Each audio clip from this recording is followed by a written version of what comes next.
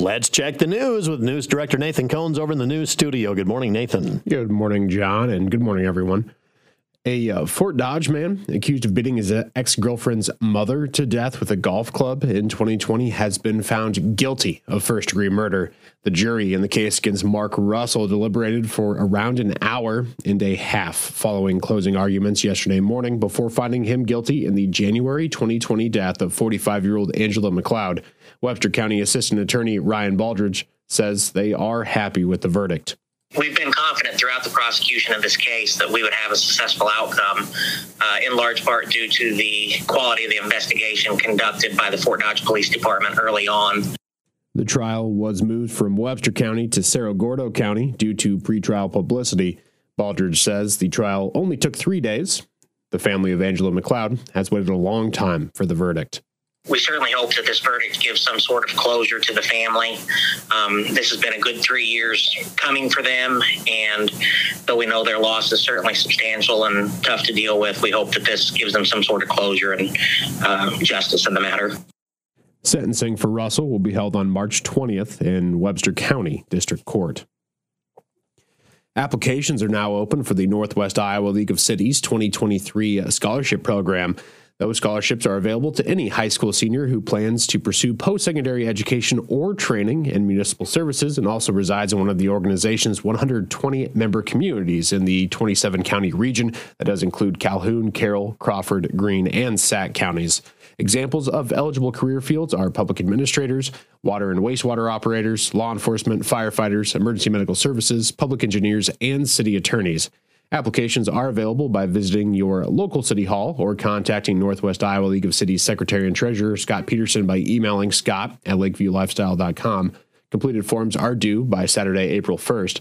The organization intends to award up to 5 $1,000 scholarships to selected applicants. Funding for the League's scholarship program is generated through private and commercial fundraising.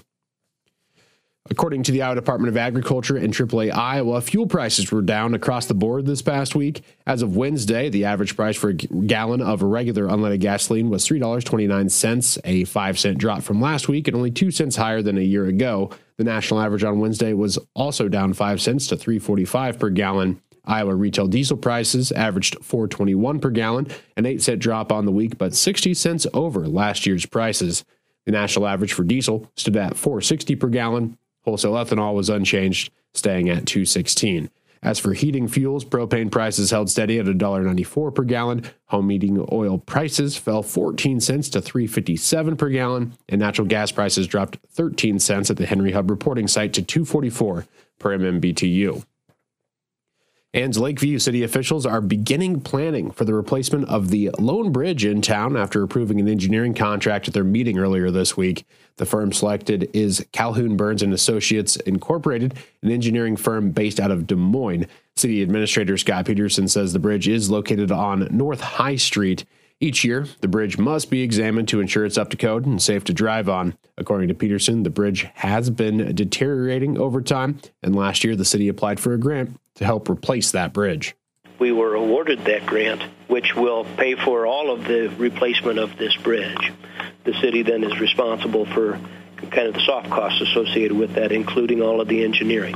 So Calhoun Burns is the engineering firm that would be working through this process with us, and the contract now was for some preliminary engineering work. That grant funding was awarded through the state of Iowa. Peterson adds they are now engaged in that design work with Calhoun Burns and Associates. And then we would look at construction likely during 2024. Construction is just ballparked at about $800,000. So again, construction is tentatively set for next year. Again, the grant only pays for the replacement parts of the bridge, so that'll leave the city with the remaining expenses for the project, including those engineering costs and labor costs. And that is going to wrap up your look at the KCIM 8 o'clock news. I'm Nathan Cohns reporting. Thank you very much, Nathan. News available on the website, the mobile app, and both of those places you can get entered our Share the Love contest. So just cruise on over there, 1380kcim.com or the mobile app. Get entered. Literally will take you less than a minute, and you are in. Grand prize giveaway coming up on Monday.